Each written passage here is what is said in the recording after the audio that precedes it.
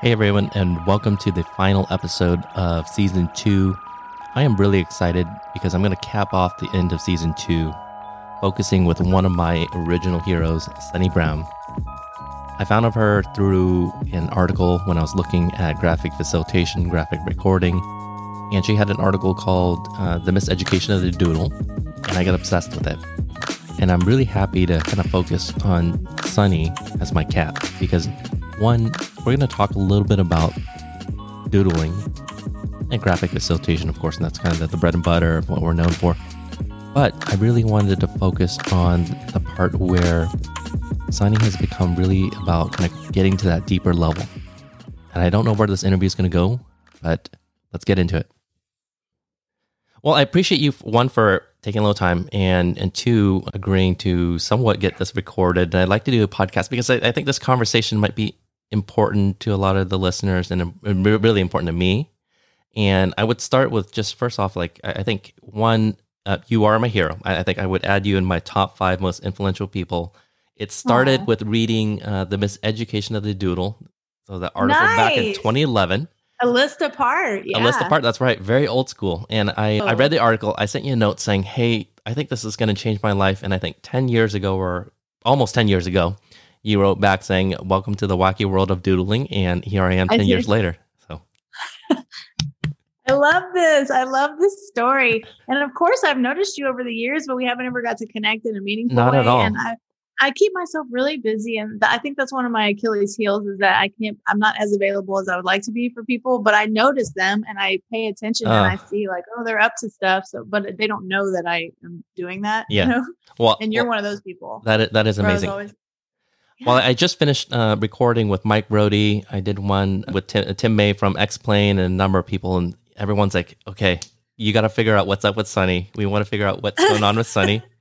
And I'm going to end this season. I'm doing air quote season 2 for this podcast, and it's ending with you because amazing. We can talk about doodling, and of course, and I think that's kind of your shtick. But what I really want to just get into is I have a theory is that people, as they go into any practice, in your case, it could be doodling, graphic facilitation. Eventually, you get to the point where you really get really deep in something. And what I suspect is you are starting to get really deep and very spiritual in kind of your practice. Yeah. And I want to say, what's up? Like, where are you going with deep self-design? Oh, thanks for knowing that it exists.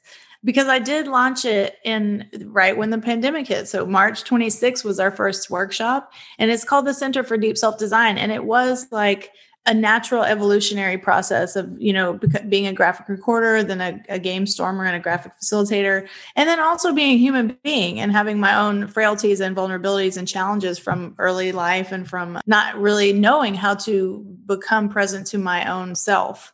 And so in the background, when I was doing like writing and speaking, all this stuff, I was doing a lot of really intense therapy and also a lot of really intense Zen practice. So I've been a Zen student for 13 years. And that was like in the background. And then basically it became the foreground for me because it's more powerful and more transformative and more valuable than anything else that I do. But I needed it to be, I'm an entrepreneur. So I was like, well, how do I make it valuable for others? And it's still being defined, But what's crazy, Daniel, is that I had on the website, it's a center for deep self-design. It was going to be a contemplative, creative space for people to come and do all these great workshops using all the tools that we all know and love. And then COVID. So like, ta-da! That is the theme for everything, COVID, right? I know. Like, boom. Like, funny for your plans, kind of like that. So I've pivoted and, whatever, adapted. Let's talk about that a little bit because I think I started my business in January 2020 and then also COVID, right? So a bunch of contracts that completely and rethought everything. But my conversation with Mike Rohde at the end, we were talking about, why do you sketch note? Why do you write on paper? And there's something unique about touching something physical, right? Yes. Right now, everyone's rushing to make everything digital forever, but I think that's not sustainable. I think eventually we do want to get back to feeling our bodies, feeling ourselves, being connected to everything. And so he recommended a book I'm reading right now called Revenge of the Analog.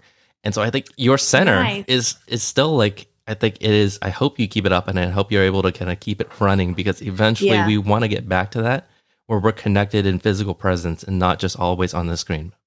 Totally. And I think that when I entertain the ideas about it, like I was grateful for the sort of demands of the universe that everybody stop what they're doing and focus and learn something. I don't like tumultuousness always has a lot of gifts in it. But yeah, I do intend, and I'm like, for the love of God, please, can we have people come back together? Because those, facilitators, we're on site in like 3D, and we like multi-sensory experiences, and we like group dynamics and stuff, which, I've been doing a lot of practice online, virtual facilitation practice, and there's still a lot of great stuff you can do. But to your point, it's a different experience.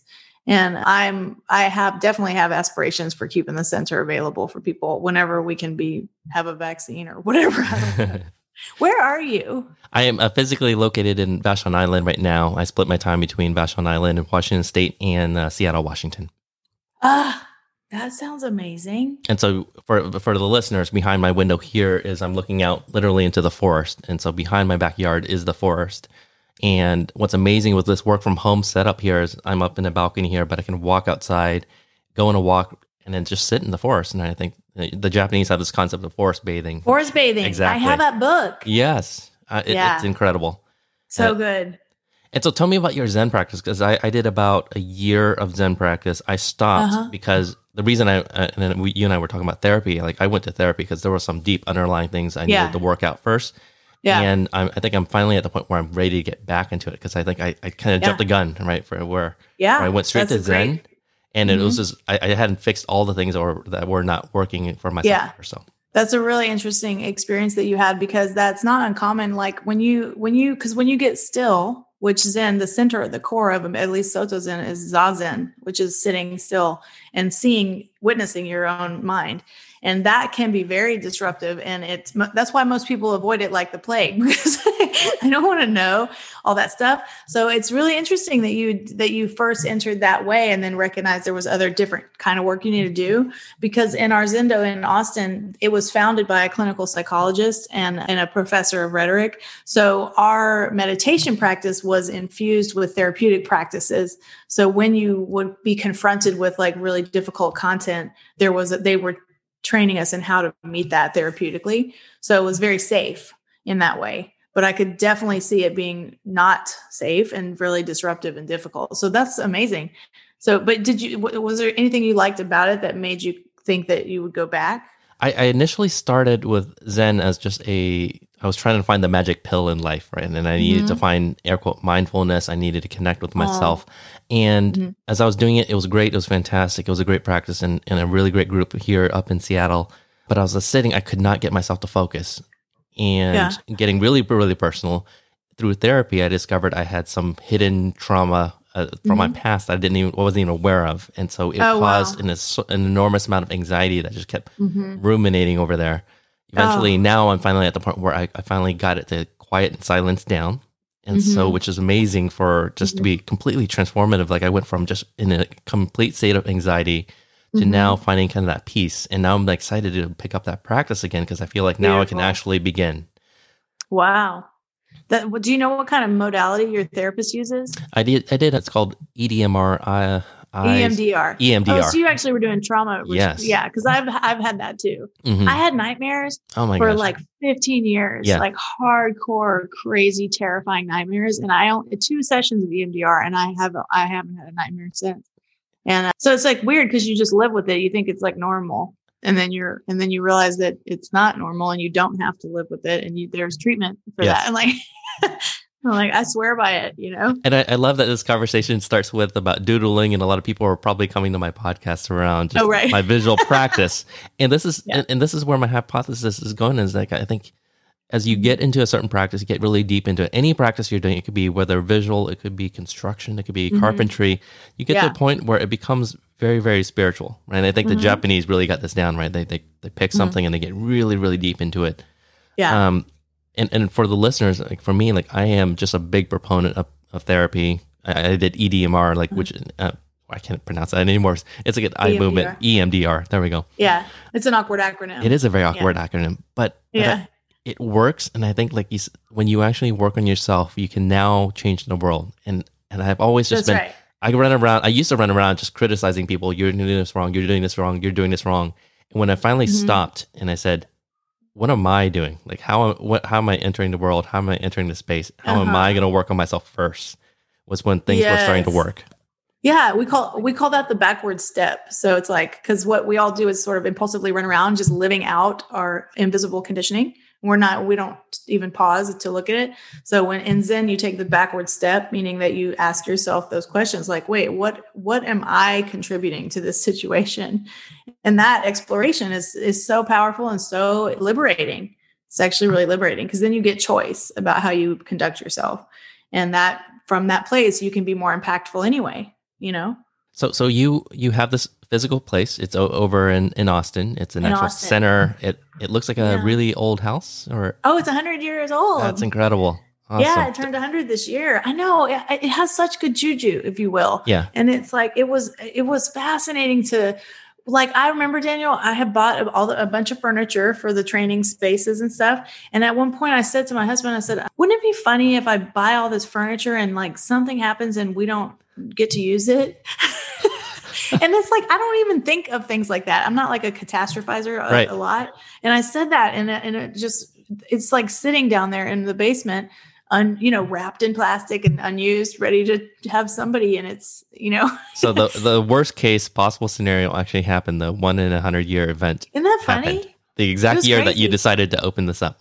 Unbelievable. You know what's crazy though? I started my last business in 2008 during the .com boom, or burst. So I was like, oh, clearly I have phenomenal timing with my business ventures. So one of my business partners I'm working with right now, we're doing a partnership on a project. And she started her business and she was diagnosed with cancer. And so she said, Daniel, it's like it's the same kind of thing. Like you're going through some horrific moments, worked through COVID, you get through it. And I think she just has enough experience in life that she's like, these little things are blips when we look at the long game. And so I hope this is going through for both of us. But so how has it been for you starting? You said you started in January. So in January, I think I did my first official graphic facilitation project on my own, under my own umbrella, not part of another company. So, and I think this is where you and I connected back and said, hey, I just want to thank you. Like you inspired me so much. I finally got to a point where I'm doing it. And then I'm shifting around a little bit, playing around with different partnerships. And for the most part, just trying to find ways to pay the bills, right? At this point in COVID right now, whatever it takes, right? Like I just need to get through this and eventually get back into some form of normalcy again. But yeah, as we're starting to wrap up this podcast, what I'd like to learn and dig a little bit further is deep self-design. What is it? You're writing a book, and really I guess less so about book promotions and your business promotion, but more about why did you go down this path? Like what took you down this path? You went from, she's the visual alphabet person, game storming, so it's a very this is very scratch the surface stuff, and now you are completely into a spiritual zone. Yeah, I think that the common thread is that I've always liked tools and methods and practices that help you inquire into the world. So it was natural for me to get interested in visual thinking because it's an exploratory process. And then game storming is like a really robust multisensory exploratory process. And so it sounds silly to compare like Zen practice or some kind of internal family systems as my therapeutic training, but they're all tools for inquiry. And so you can inquire externally or you can inquire internally. So for me, it was a natural pivot. Like, oh, I love to explore. I always have curiosity. So it's just a question of where you're putting that spotlight of your awareness. And I put it internally because I needed to for life, so I could survive life and do it differently.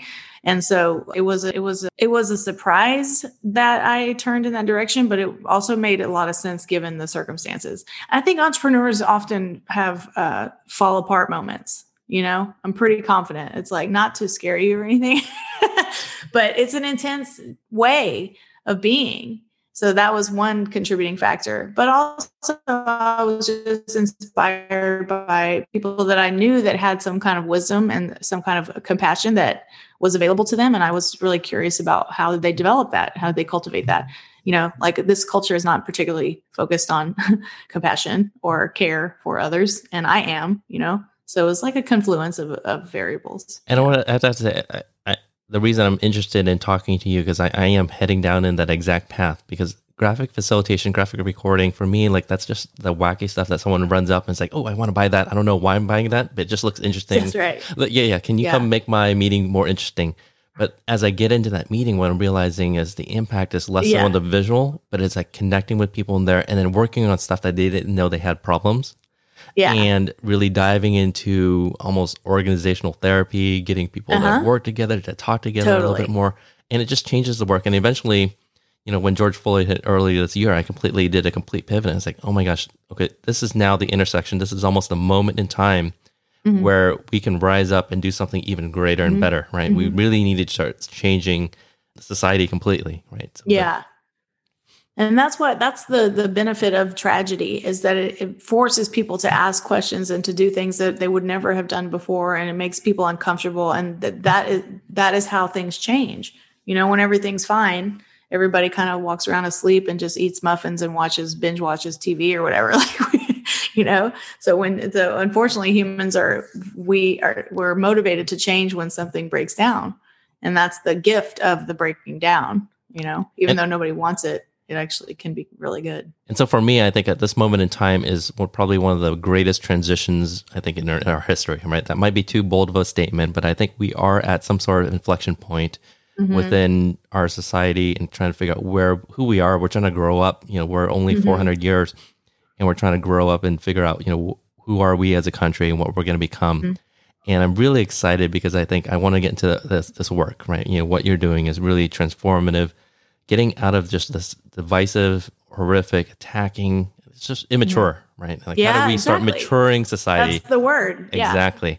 And I'd like to just get to a point where I think we are now transcending above ourselves. And it started for me personally was just working on myself. If I can work on myself, if I can transcend myself beyond just this automaton of running around, reacting to things, and being a part of the entire system now, like connecting myself a little bit deeper. That's the work I want to do. That's where I want to eventually head.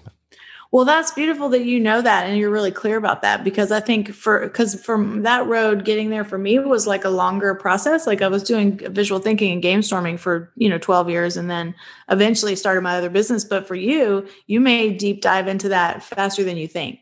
Because to your point, it's like time, it's a time and a space for that, but also you seem to have a passion for it. So it will find you as you express that, the road will start to rise to meet you in that way. And there's incredible people like yourself who've made this long, tough journey ahead and inspired people like me saying, hey, maybe I can just skip several steps and go straight to where the study's there. I'm going to run there and get there sooner. Like why wait? Right. Why go through all these steps? Because I want to get straight to it.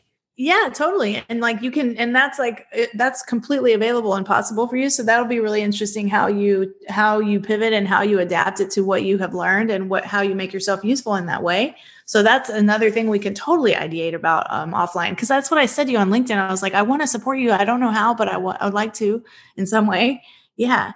So I'm so glad that you are so clear about that you care about that. And I think that's the lesson learned for everyone listening here is what I've learned in life is just being clear with your intentions, being clear with what you want. And when you know that, then you can start pursuing that.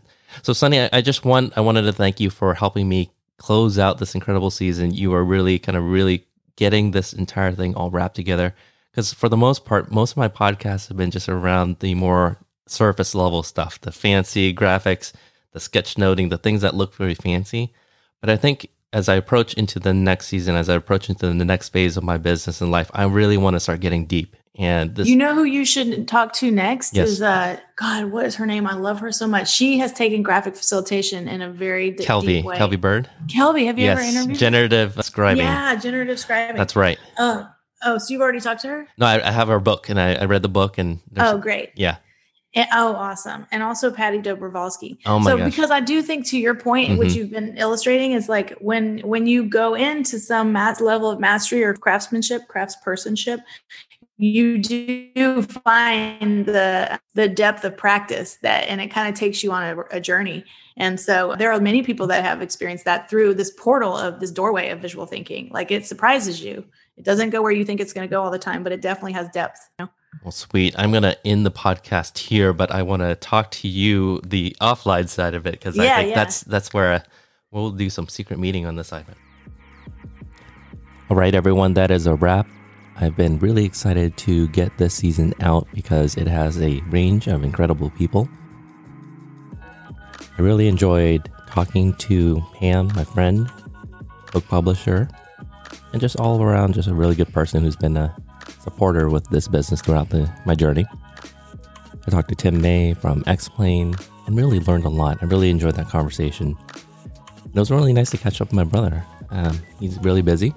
We're busy and we never get to catch up. And the last time I met with him, he was traveling and we ended up meeting over in France because that was the only way we got together. And so I felt like it was really hard to kind of keep in touch, but creating a podcast is a way to stay in touch. I enjoyed and really, really enjoyed talking to Mike Rohde and learned a lot from him. And he's just all around just a really cool, down-to-earth guy. He's a normal guy who's been wildly successful in this sketchnoting world. And of course, I ended this episode with a really good, I'd call my mentor, friend, and someone I've just been following for a long time, Sunny Brown. She was incredibly awesome. I apologize for the audio quality as we were doing the recording. I was remote and we were all running around and it was late in the afternoon. But it was an incredible conversation and I hope you enjoyed that conversation. The whole theme of season 2 is really bringing people who are change makers, people who can help make sense of things. And as I come into season 3, I'm starting to draft what that story word looks like. And I'm drafting, how do we really start making sense of the world? 2020 has become a complete nightmare. How do we turn it around? And how do we make it into the dream that we want it to be? And I'm going to list you, my listeners. I'm going to list all the experts I'm bringing on the show. I'm challenging myself for us to come out there and tell the story we want to hear. So again, subscribe, give me a like, join me on social media, reach out, ask questions. I'd love to have you on the show. So if you're interested in joining for season 3, I'm trying to get as many voices as possible and doing a little bit more narration work. And so it'd be really awesome to have you on the show. Thanks for listening.